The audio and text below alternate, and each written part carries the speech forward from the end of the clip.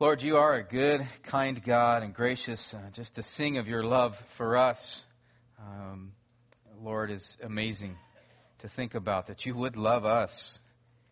We thank you for that, Lord. We thank you that you care for our needs. We thank you that you give us needs that we need cared for so that we would turn to you, depend on you, and trust in you.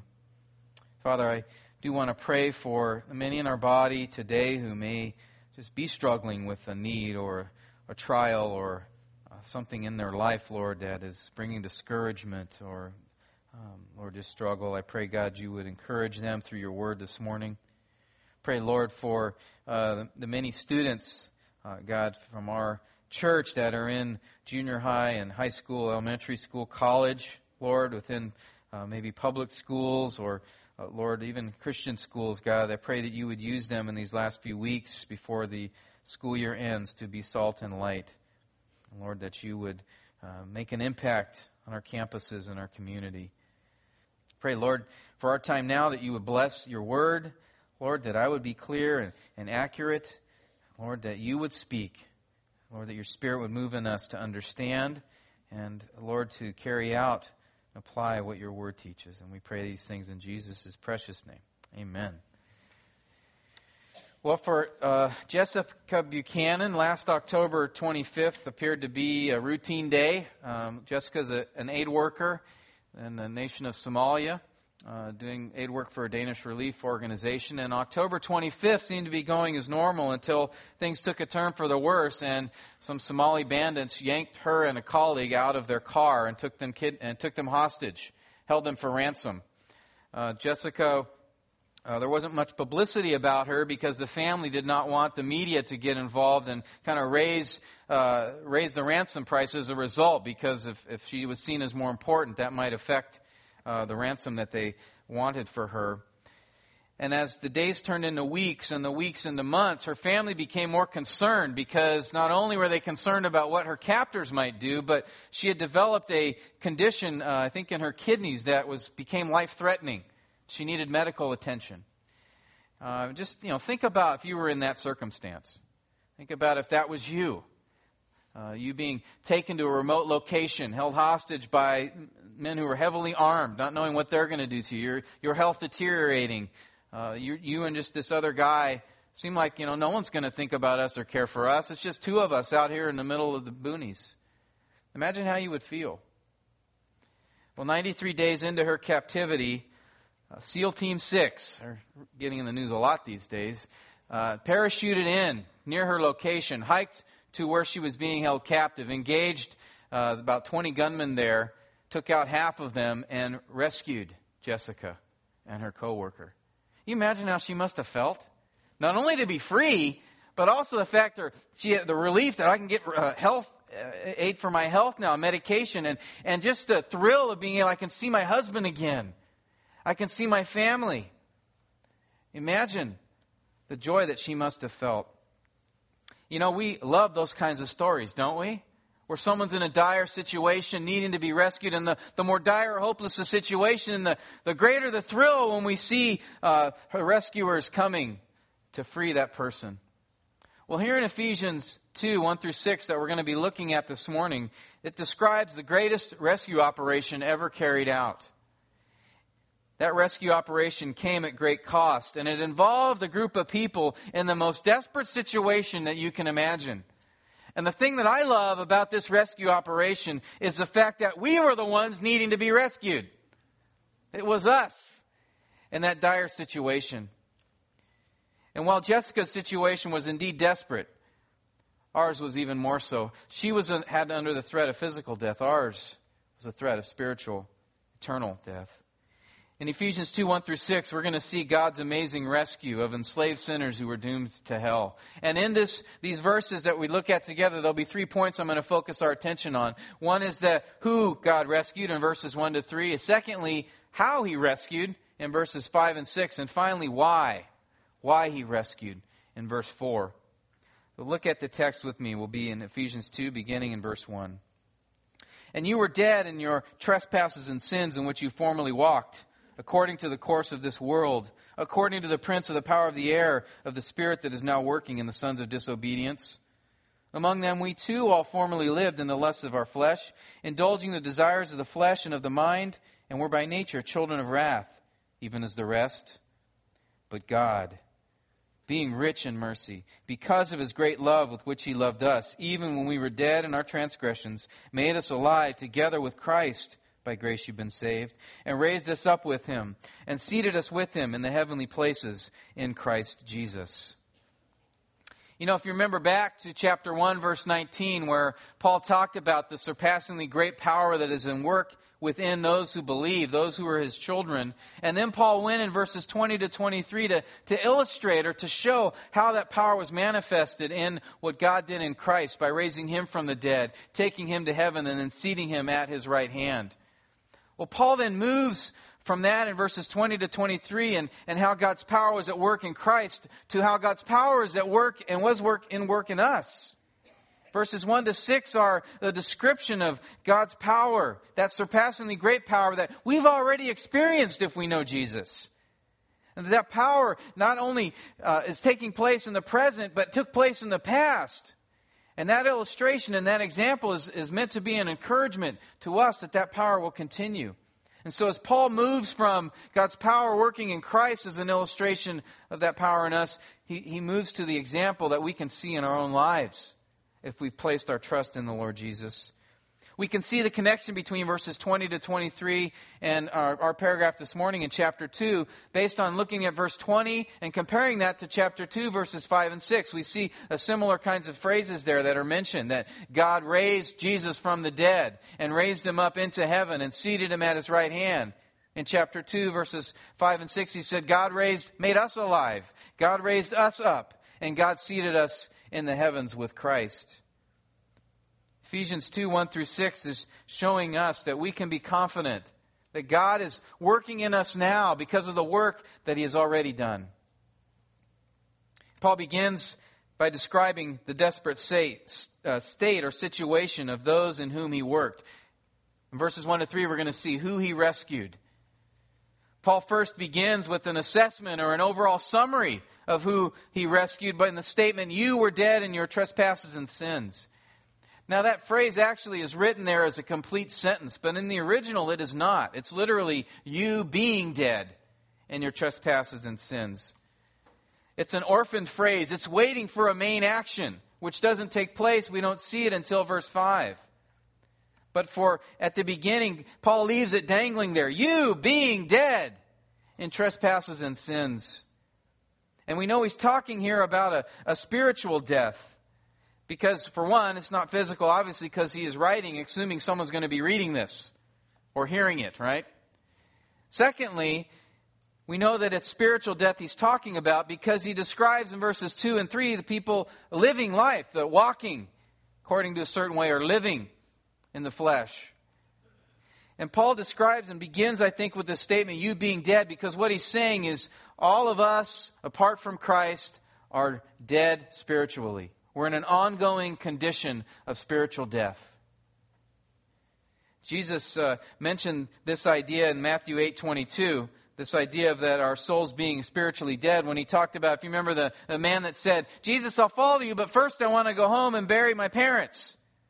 They probably hadn't died yet. He could have been wanting their inheritance. We're not sure. But Jesus said, well, let the dead bury their own dead. You come follow me.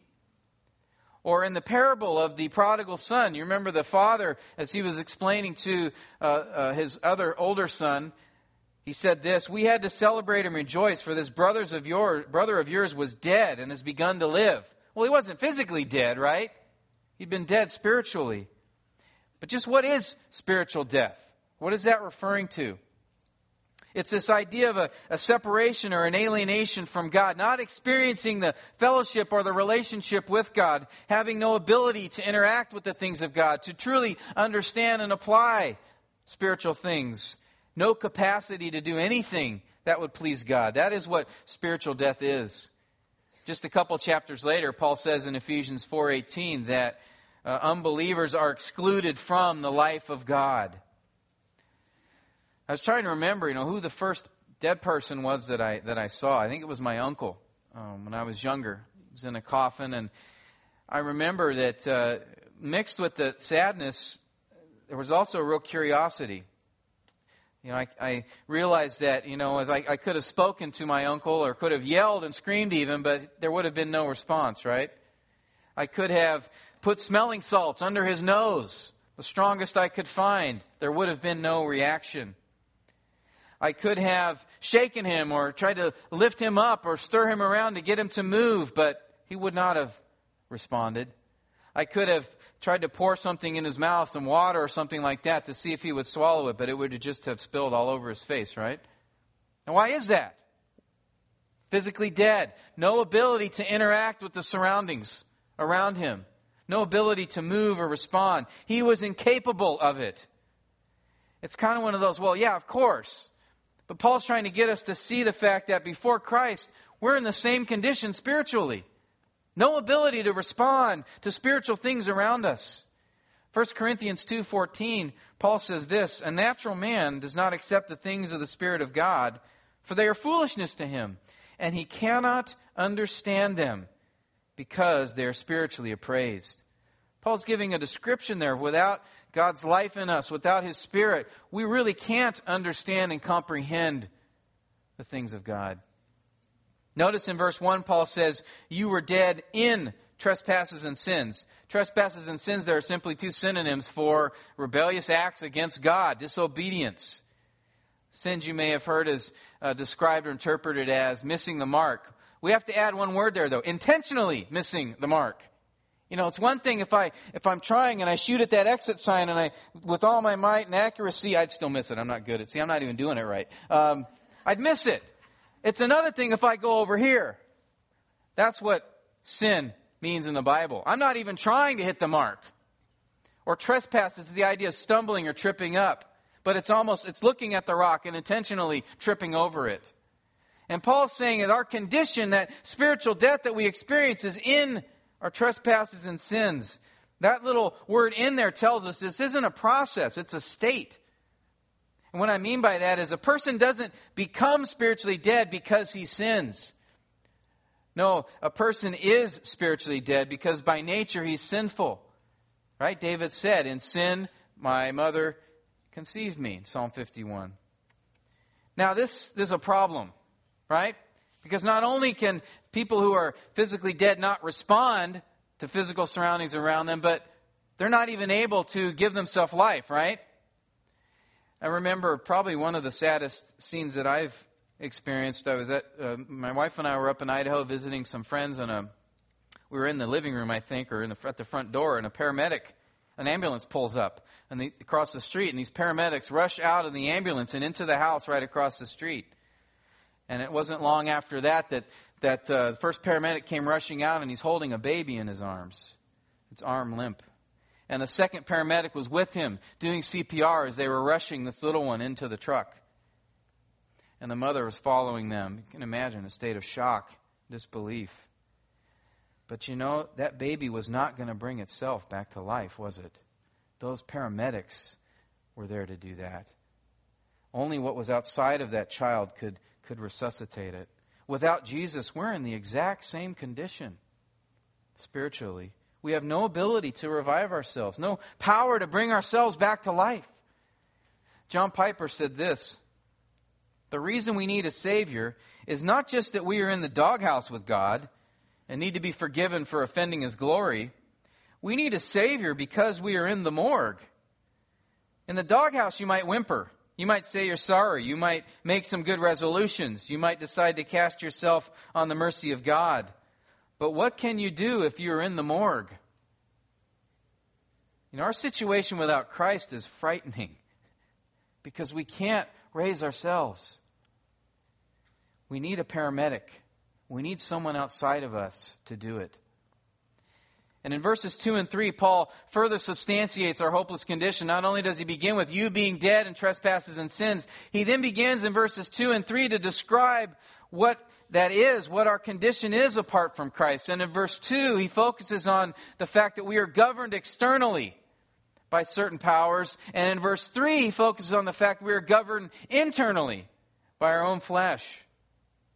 Verse 2, he says, "In which you formerly walked." That is the idea of how you conduct your life, how you live morally and ethically. And the walk here of the unbeliever is described how? According to what? In line with what? Controlled by what? The course of this world, right? Course there is the same word that Paul used earlier for ages. It's typically a reference to time. That's how it's used in the New Testament. And Paul always uses it that way. So what he's saying here is, you walked according to or in line with this present age, this world system, how things are right now in this evil age, he talks about later. Paul is saying when you were dead in sin, you followed the ways of the world. And this is not a commendable thing. Right? The world is not the physical creation that he's talking about here. He's talking about the world system, right? In 1 John 2:6, John described that system when he said, all that is in the world, the lust of the, finish it with me, the lust of the flesh, lust of the eyes, the boastful pride of life. That is not from the Father, but from the world. Or Jesus said in John 18:36, my kingdom is not of this world. James 4:4, he said, friendship with the world is hostility towards God. See, the world is opposed to God. Now, why is it opposed? Because of who rules it, right? 1 John 5:19 talks about the whole world lies in the power of the evil one. And that's where Paul takes the direction in the next phrase in chapter 2 of Ephesians, verse 2, where he says, we walked according not only to the course of this world, but also according to the prince of the power of the air. Well, who's that? It's Satan, the ruler, the prince of the power of the air. Simply he's talking about our realm, the realm in which we inhabit. Satan is the one who is ruler of that realm, John 12:31 tells us. And in fact, we did more than just follow his ways. It wasn't that he is the ruler and we followed him as a ruler. He also governed us more specifically and with more control. We see that in the next phrase where he says, of the spirit that is now working in the sons of disobedience. Spirit there he's talking about is the human spirit, our soul. Of the soul he is now working in us. Spirit here is that idea, and the phrase here is parallel to the power realm of the air. It's a little confusing, but let me just maybe give you a little bit clearer translation of what Paul's saying here. We walked according to the prince of the power of this realm, the prince of man's souls, who works in the sons of disobedience. You see, Paul is saying here that Satan was not only the ruler over this realm of the spiritually dead, but that he also was over the spiritually dead themselves. Matthew 13:38, Jesus describes only two categories of people. He said those who are the sons of the kingdom and those who are the sons of the evil one. 1 John 3:8 said the one who practices sin is of the devil. 2 Corinthians 4:4, the God of this world has blinded the minds of the unbelieving so that they might not see the light of the gospel of the glory of Christ. Think about that. That is a frightening condition, isn't it? That is a perilous situation. To be under the influence not only of this living in this world system, but to be under the control of the one who rules it. And Paul doesn't end it there. He goes on to describe not only are the spiritually dead governed externally by this world system and by the prince of that system, but also internally by our own flesh. Look at verse 3. Among them we too all formerly lived in the lusts of our flesh, indulging the desires of the flesh and of the mind, and were by nature children of wrath, even as the rest. Now, those first two words that Paul gives here, among them, actually are the same two words that he uses to begin verse 2, which there are translated in which. I think here in verse 3 it should read the same way, in which. He's going back to not the sons of disobedience, that we're part of that group, though that was true. He's going back to that we're dead in trespasses and sins, in which, one, you formerly walked according to the course of this world, and also in which you also formerly lived. We also did according to the lust of the flesh. Verses 2 and 3 are parallel with one another. One's focusing on the external powers around us, the other on the internal power within us. We see that in these two phrases. In which you formerly walked in verse 2 parallels, in which we also formerly lived in verse 3. Walk and lived are synonyms of the same thing in each verse. Being dead in sin means not only were we ruled by Satan, but also by our own fleshly lusts. And lust there is a word that means strong desire. It can mean good desires, but of the 38 times it's used in the New Testament, 35 of them are bad ones. So it's usually used in that way. Here in verse 3, those lusts find their source where? Where do those lusts come from? Outside of us? It says our own flesh, right? Flesh there is that our corrupted and our corruptible nature, that which is in opposition to God, as Paul talked about in Romans 8:6 when he said, the mind set on the flesh is death, but the mind set on the Spirit is life and peace. Because the mind set on the flesh is hostile towards God, for it does not subject itself to the law of God. It isn't even able to do so. And those who are in the flesh cannot please God. And the problem here is, not only do we have these desires of the flesh that Paul talks about, he goes on to say we indulge them. We do them, literally. We carry them out. It isn't just that we want to sin, it's that we actually commit the sin. And Galatians 5:19 gives a laundry list of the deeds of the flesh, of when one engages in indulging the desires of the flesh. Paul says there in Galatians 5:19, the deeds of the flesh are evident, which are immorality, impurity, sensuality, idolatry, sorcery, enmity, strife, jealousy, outbursts of anger, disputes, dissensions, factions, envying, drunkenness, carousing, and things like these, of which I forewarn you, just as I have forewarned you, that those who practice such things will not enter the kingdom of God. So the picture here, chapter 2, 1 through 3, Paul's painted a pretty bleak one.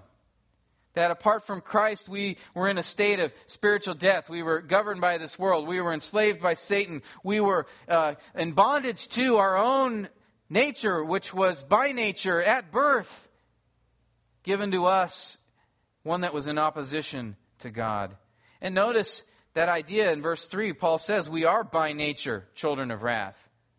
You know, I wasn't born good. You weren't either. We weren't even born morally neutral. It's not our environment that makes us sin. It's not how we were raised. It may affect the kind of sin we do and how much we sin, but that desire was already there. My environment didn't make me a sinner. I are one by nature. So are you. We're born in sin. We are dead in sin. We are born with that inclination and drive to satisfy our fleshly desires. Any of you that have had a baby and raised that child know exactly what I'm talking about here, right? They show it to us visibly from birth. These verses describe how desperate and dire a situation we were in without Christ. I was trying to think of what would be an illustration or an analogy of this to try to help us see just how desperate that situation is. And the best I could think of was kind of like we need to look at ourselves as we're in this prison called the world. The warden is Satan himself, and the security guards are his minions, the demons. And within that prison, we are buried deep within it in this cell of our flesh. The problem is that cell has no door. Another problem is we're dead on the floor inside that cell. No chance, no hope, ever of escaping. We are stuck in there. No way out. It's completely hopeless. Paul's trying to get us to see emphatically that we had no possibility to bring ourselves back to life, to escape from that cell that we were in, to get out of that prison and out of the control of the one who has power in the air. We were in a more desperate state by far than Jessica was.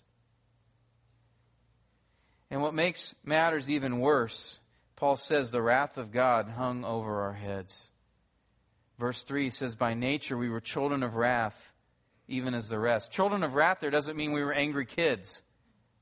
He's talking about there in a weird sort of way. We had an intimate relationship with God, but that relationship was as such as that His wrath or anger abided on us apart from Jesus. You know, have you noticed that God's wrath seems to have been removed from the vocabulary of our culture? We don't hear that word very much anymore. We don't want to offend with it because wrath is kind of a mean and nasty word, isn't it? To talk about God being wrathful gives a picture of God as some crotchety old man or some raving lunatic who's out of control and violent, kind of like the Gerasene demoniac. Get close to him, you're going to get hurt. So instead we say things like, God's unhappy. He's not pleased with sin. No, God is angry.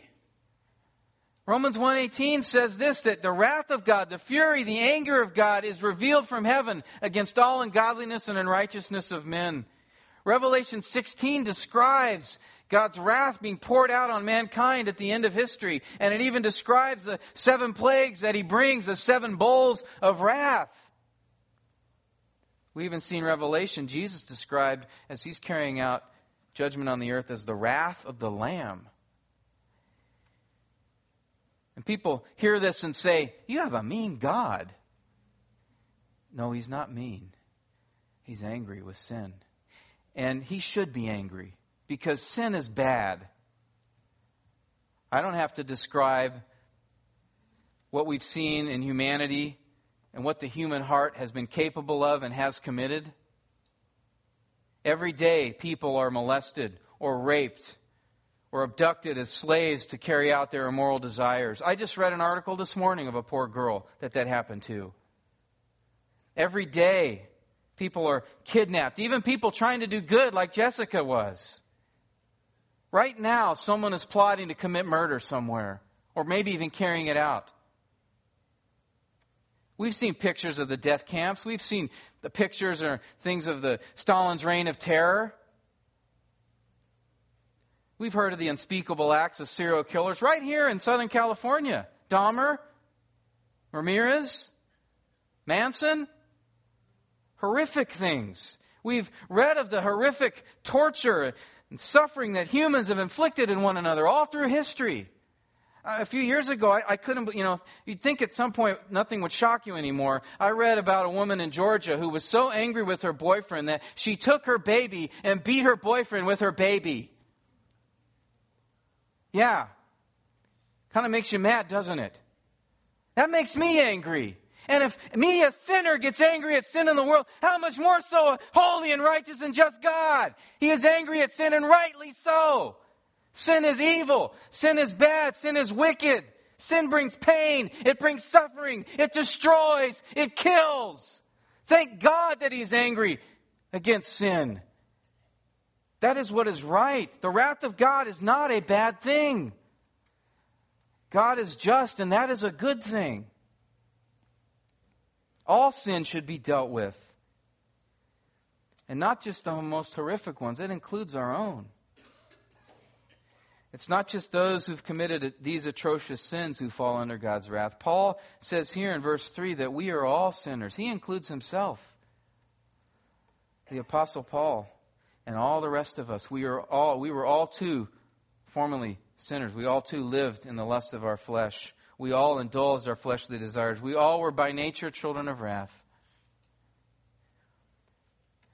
Do you recognize that even if you never did any of those terrible sins that I just described a minute ago, that apart from Christ, you and I are so corrupt that we are capable of them?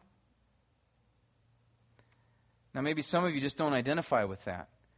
Say, there's no way ever I could do some of those things. Ever. Really? It's only the grace of God that has restrained any of us from becoming those that we can't believe do such things. Maybe some of you think, I'm not that bad. I've never killed anyone or tortured or done any of those things you talked about. In fact, I've had a pretty good moral upbringing. My family was fairly moral. I attended church.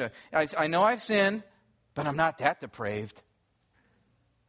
I could never do those terrible things. If that's what you think, you need to take a long, hard look at this passage. Because that's not where Paul went. That's not what the Holy Spirit inspired to be written here. We are all capable of committing the worst of atrocities. And until you see yourself this way, you will never exhibit true repentance. You will never really understand the love and grace and mercy of God. Because you'll have this idea that, I'm pretty bad, but overall I'm almost there and I just need Jesus to give me a little nudge and then I'm in. I think sometimes there's a struggle a little bit with this idea of election. Some of us, I think, have that struggle because we don't really see how wicked and evil and desperate and hopeless we were. You were locked dead in a prison cell with no way out, in trespasses and sins, capable of committing the worst of sins. That is what Paul is trying to get us at here. And if that's repulsive to you, you think, I don't want to listen to this guy anymore. Look, this is what the Holy Spirit is speaking through the Apostle Paul. We have to come to that place where we realized how desperate and lost we were. This isn't a passage meant to beat us up and hit us over the head and just make, I'm such a worm.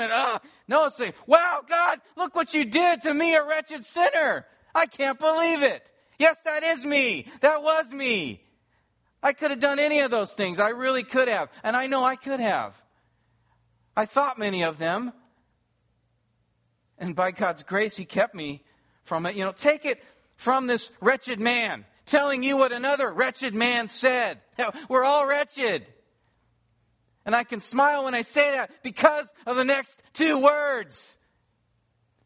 But God.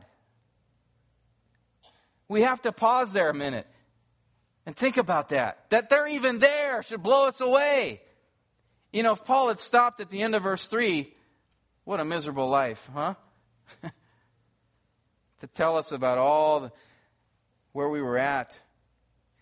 And then he says, theos, but God. But God. Martin Lloyd-Jones saw the message of the whole Bible contained in those two words. Knowing our human condition, knowing where we were at, and for there to be a but God, blows the mind. Once we were dead in sin, the theos, but God made us alive. Once we were in bondage to the world, the theos, but God broke those chains. Once we were held captive by Satan, but God delivered us. Once we were children of wrath, but God made us children of His love. Adopted us. Once we were without hope, lost and dead, but God rescued us. We were so lost, we didn't know we were lost. A dead person doesn't know that it's dead. Then came the rescuer, but God. And those two words really take us from the focus of how bad we are and what we deserve to how good God is and what He deserves. And that's what Paul is doing here, focusing our attention on Him. Well, let's see how our rescuer rescued us in the remaining verses in our paragraph here. Verse 4, but God, being rich in mercy because of His great love with which He loved us, even when we were dead in our trespasses and our transgressions, made us alive together with Christ. By grace you've been saved, and raised us up with Him and seated us with Him in the heavenly places in Christ Jesus. Well, here in verses 5 and 6, Paul finally gets to the main sentence of his paragraph, that God made us alive, that God raised us, and that God seated us with Christ in the heavenlies. And notice here in verse 5, before he gets to that main sentence here in the text, he again, one more time, throws in, even when we were dead in our transgressions. That phrase there is actually almost exactly the same as verse 1. He says, and we being dead in transgressions. It's like one more time, Paul can't believe what God has done. And say, even when I was still shaking my fist at God, He made me alive. Revelation 16, when God was pouring His wrath out on creation, the sin of mankind, twice there it describes people shaking their fist at God and saying basically, I hate you.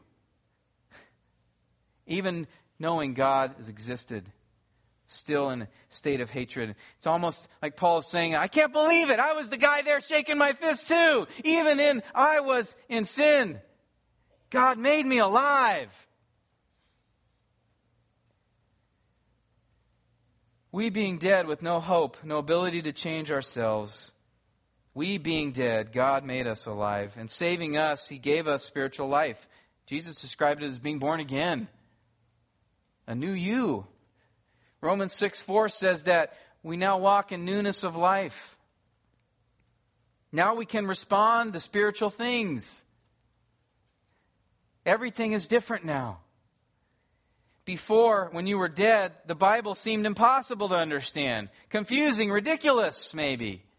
But now that you're alive, it's beginning to make sense. When you were dead, church was boring or maybe just a social network for you. But now you want to be here. Now you want to serve. Now you want to help others grow in Christ. I loved a couple of prayer requests in the prayer sheet this week, which you are picking up now, right? In the prayer sheet, a couple of people said, Lord, just help me know how to better serve you and serve in your church. I love that. That's a living person there. Wanting to serve the Lord. By the way, we did pray for that. Before, sermons were long and dull. Now they're still dull. Well, I hope not. But hopefully that when the Bible's being explained, you want to listen. You want to hear now. Before, prayer was a chore or non-existent, but now you want to talk to God. Sometimes it may be hard because of sin, but we can confess that and have a desire to spend time with our Father. Before, singing was lifeless, but now you desire to give praise to God. Before, obeying was a burden, but now you strive to obey out of gratitude and love. Yes, we still stumble, but there's the effort and the desire. Before, sin didn't seem to be an enemy, but now you battle and fight sin. Before, your heart was not stirred at Christ's sacrifice, but now you're moved in your soul when you think about Christ's death for you and what He did. Before, heaven seemed appealing because hell didn't seem that fun. It was a bad thing. But now, heaven is a place that you want to be because of God being there and having perfect fellowship with Him. Before, there was no real affection for God. Now, there is passion. Now you're alive. Everything's changed. You can see now. You can hear now. You can feel now. The things of God make sense to you. And more importantly, they matter to you. Jesus is everything to you. You're alive. Or are you? Have you seen a shift in your own life from death to life? Do you identify more with the before on that list I just gave or the after? Do the things of God truly excite you? Do you have a deep affection for Him? And, I know you know the answer to these questions. Only you can answer them. Only you know in your heart of hearts if you are alive or not. If you aren't, Christ can change all that. Confess your sin. Beg Him to give you life. Beg Him to help you see. Beg Him to grant you forgiveness. And God stands ready to rescue you. Jesus is sitting in the paramedic truck right now. And He's the fastest paramedic in the universe. He will be right there. If you say, God, rescue me. And He will. Many of us can share testimony that He has. Amen? His truck showed up fast for me, I tell you that. But do it now. Do it now, because if you're not rescued, you're under God's wrath. But He doesn't desire for any to perish, but for all to come to repentance. The engine's ready. The ambulance has started. Make the call. And notice in verse 6 that when we do repent, not only does God make us spiritually alive, but it says there He also raises us up with Him. Seats us with Him in the heavenly places. And there, if you'll notice in those two verses, that word with is repeated quite often. The reason for that is the fact that Paul does what he likes to do a lot with Greek grammar. He takes words and mushes them together to make a point. And what he did here with these three verbs, to make alive, to raise up, and to seat, he added a preposition, soon, which means with. And he stuck it on to those verbs. So that if you were reading this in the original, you would see this emphasis on with. He has made us alive with Christ. He's raised us up with Christ. He's seated us with Him in the heavenlies. Paul's trying to, again, emphasize, as he often does in many of his letters, that we're interconnected to Jesus. What God did in Jesus, He did in His children. When God raised Jesus physically from the dead, He raised us spiritually, made us alive. When God took Christ out of the tomb and raised Him up into heaven, He did that with us spiritually. When God seated the Son at the right hand of the Father, He seated us with Him spiritually. Being raised means here that you have a new home now, a new citizenship, You're no longer a citizen of this world. Ephesians 2:19, so then you are no longer strangers and aliens, but you are fellow citizens with the saints, and you're of God's household. Philippians 3:20, for our citizenship is where? In heaven. Is in heaven, from which we also eagerly wait for a Savior, the Lord Jesus Christ. We're no longer citizens of Satan's realm. We got yanked out of that old shack. We're not part of that anymore. God's given us a new home. And a beautiful home. Our home's in heaven. Our family's in heaven. Our place of rest is in heaven. Do you think this way?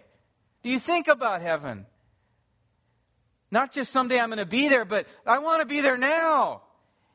You know, when I worked in the job that I was in before in the electronics industry, I did a lot of traveling, particularly in the Far East. And you know, I don't know how many times I was in a hotel room going, I hate it here. I want to be home. Or those particularly rough days where you think, rather than be in this situation, I want to be with my family. That's the idea here. Don't you want to be home? Don't you want to be with your family? Without sinning against your family. Don't you want to be where your Father is? Colossians 3:1 talks about that idea. Since you've been raised up with Christ, keep seeking the things above, where Christ is, seated at the right hand of God. Set your mind on the things above, not on the things that are on the earth. You have a new home. You have a new relationship. You have a new family. You have a new life. You have a new citizenship. You have a new king. And verse 6 tells us that we're sitting next to that king. That he raised us up with him and seated us with Christ in the heavenlies. But what does Paul mean by that? Because as I look out among us now, you all are sitting in a pew here in church. So obviously we're not physically there. Is this something that's going to happen in the future? Paul talks about here the tense given for raised, made alive, which happened in the past, right? Raised up and seated. The tense there means it's already happened. In a very real sense, you are seated with Christ now, spiritually. Someday it'll be fully realized. And it's the idea here of, if you think about it, if you have a seat on a board or a committee or a club, even if you're not physically sitting in that chair, you have all the rights and privileges that belong to that membership, right? That's kind of the idea here. And where is it that Jesus is sitting? At the right hand of the Father. Good, you were listening last week. At the right hand of the Father, right? So if he's sitting there at the right hand, we're not at the Father's right hand, by the way. Only one sits there. But we are sitting with the one sitting at the right hand of the Father. And you remember what that meant, that he was at the right hand of the Father? What did the right hand represent? Power, authority, rule. So we're sitting next to the one who is ruling over all creation, especially over the bad guys. Satan and his demons. Christ has full authority over.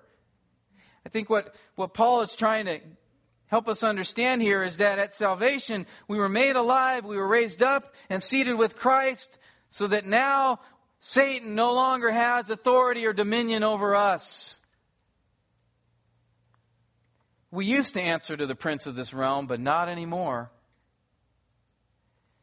Apostle John said in 1 John 2:13, I'm writing to you, young men, because you have overcome the evil one. A couple chapters later, John said, who is the one who overcomes the world but he who believes that Jesus is the Son of God? That overcoming is not a work that I did, but it's a work that God did for me when he raised me up and seated me with Christ. Now, some people take this passage to mean that we have authority over demons now and that we should go about casting them out and rebuking them and things like that. We're never commanded to do that. It is true that we battle not against flesh and blood, right, but against the spiritual realms. But we're commanded to put on the armor. We'll talk more about that when we get to chapter 6. But I bring the point up to say that being seated with Christ doesn't mean that, I'm bad now. I can pick a fight with anybody I want. Satan can't do nothing to me. Michael, the archangel, was careful when he was around Satan battling him. And we should be too. Yes, we have overcome the evil one and the world. I don't have to give in to his temptations. He's no longer the authority or power over me. I'm sitting next to Jesus, who has authority over him. Satan can't mess with you without Christ's permission. And that, brothers and sisters, is a great comfort. Verses 5 and 6 show us here then that God has rescued us from more than just perishing in hell. That God has given us so much more. He's completely reversed our condition in sin. We were dead. God gave us life. We were part of this world system. God's given us a new home. We were enslaved to Satan, and God gave us freedom. God has rescued us from the deepest chasm imaginable and taken us to the greatest, most unfathomable heights of glory.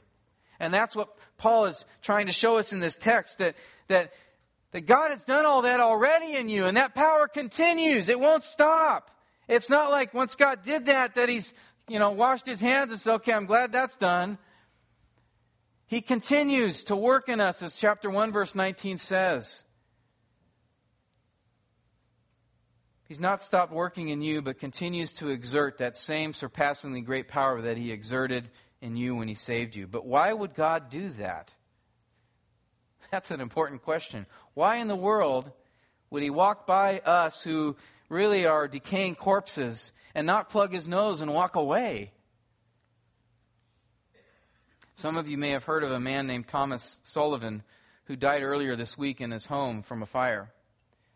He woke up in the middle of the night, got his son out of the house, and then just as it burst into complete flames, he rushed back in to get his wife and his 2 daughters out of there. Why did Thomas do that? Why did he risk his life to rescue his wife and his daughters? He loved them. He loved them. Listen to what Paul says in verse 4. But God, being rich in mercy, because of the great love with which he loved us, made us alive. Brothers and sisters, God ran back into the blazing furnace of hell for you. Jesus suffered hell for you because he loved you. Because he still loves you. God is rich in mercy. He's abundant in kindness and pity toward those who are in a terrible situation, who are suffering, who are in need. Think of all the times, remember when Jesus was on this earth, and how many times, look them up in the Gospels, where people cried out, have mercy on me, have mercy. Did Jesus ever keep going? Did he ever stop? Oh, I don't have time. Peter, go take care of that Yehu. I got to get something done over here. Did Jesus ever respond that way? As God walked the earth, he always stopped to help one in need. Often talked about his compassion, his mercy. We in our pitiful state, God being rich in mercy. And I like the contrast that Paul gives here. He says, you being dead, and then in verse 5, we being dead, and then he says, but God being rich in mercy. Our nature, our condition was one of spiritual death. God's nature and characteristic is one of mercy. Exactly what we need. God did more than just withhold punishment when he saved you. He's not there gritting his teeth, counting to 10, trying to restrain his anger against you. I made a deal, I got to stick with it. No, in his very being, in his very nature, he is one who shows pity, one who has compassion. Paul adds in verse 4 that God exercises that mercy because of his great love with which he loved us. And Paul goes overboard here in emphasizing God's love in 2 ways. One, calling it a great love that's abundant, without measure, beyond measure. And then he repeats the word love in a verb and a noun form. He says, he loved us with his great love. We all want to be loved, don't we? Love is the idea of an unconditional action for the benefit of another. That's what God did and continues to do. Act on our benefit because he cares. We all want to be loved, don't we? You're lying if you say no. We do. We want someone to care for us. We want someone to show affection towards us. We want someone to act on our behalf and for our benefit. God loves you. In God you have found that love. And I think at times we struggle with understanding this because we compare God's love to human love, to our own love, which is inadequate or insufficient, isn't it? Love that, or things that people have done who say they love us, or things that we have done to others who we say we love. And we kind of put God in that category, and we're just waiting for the other shoe to drop, that God's love is temporary. God's love isn't with affection. God's only doing these things because He's supposed to. We can think that way sometimes. But don't think that way. That's how we act. That's not how God is. And praise God, He's transforming us to be loving more as we should. You know, the book of Hosea is just one of those that blows me away. God tells His prophet to marry a prostitute because He wants to illustrate the pain that he feels by being betrayed by His people Israel. You realize God feels that way with sin, betrayed, as if a spouse would feel that had been cheated on. But listen to what God says in Hosea 11:8. In the midst of that pain, as a spouse who'd been repeatedly sinned against. How can I give you up, O Ephraim? How can I surrender you, O Israel? My heart is turned over within me. My compassions are kindled. God rescued you because He has a loyal, affectionate, unchanging, and unconditional love. And He loved you with a great love, an overwhelming love. Brothers and sisters, please realize God just doesn't tolerate you. He has a genuine affection for you. I think we really just don't get that at times because we don't really know what it looks like. We don't know what that really is because all we go by is what we've seen and experienced here. God's love is not like human love. And here we get a glimpse of it, what that love is. God rescued you, knowing how dead you were, knowing how lost you were, knowing even in the midst of that rescue that you were sinning against Him. And He did it anyway. And He made you alive. He raised you up and gave you a new home. And He has seated you with His Son at His right hand for eternity. And as if God's rich mercy, as if His great love weren't encouraging enough, Paul gives one more reason that God has rescued us. And let me tell you, that reason is worth the price of admission. I am so excited to look at this because if we really understand that third reason, it will transform your Christian life. If you really have a grasp and understanding of that third reason why God rescued you, it will change how you think and how you live. But you'll have to come back next week to find out. But you can cheat and read ahead if you want. Ask God's Spirit to give you insight. Let's pray.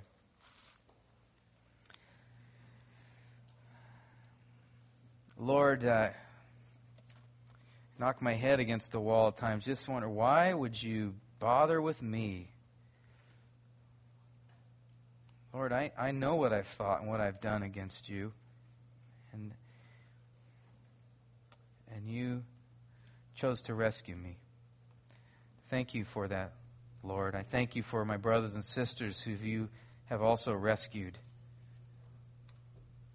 Lord, I pray that as we ponder and think about what we were and what you have done in us, that we would be encouraged to press on with zeal, Lord, out of love and gratitude towards you, to praise you, to honor you, to live for you. We used to live for ourselves. Let us not do that anymore, Lord, but to live for you, to long for heaven, and to proclaim to those who are drowning and have drowned that you are the great rescuer. We pray these things in Jesus' name. Amen.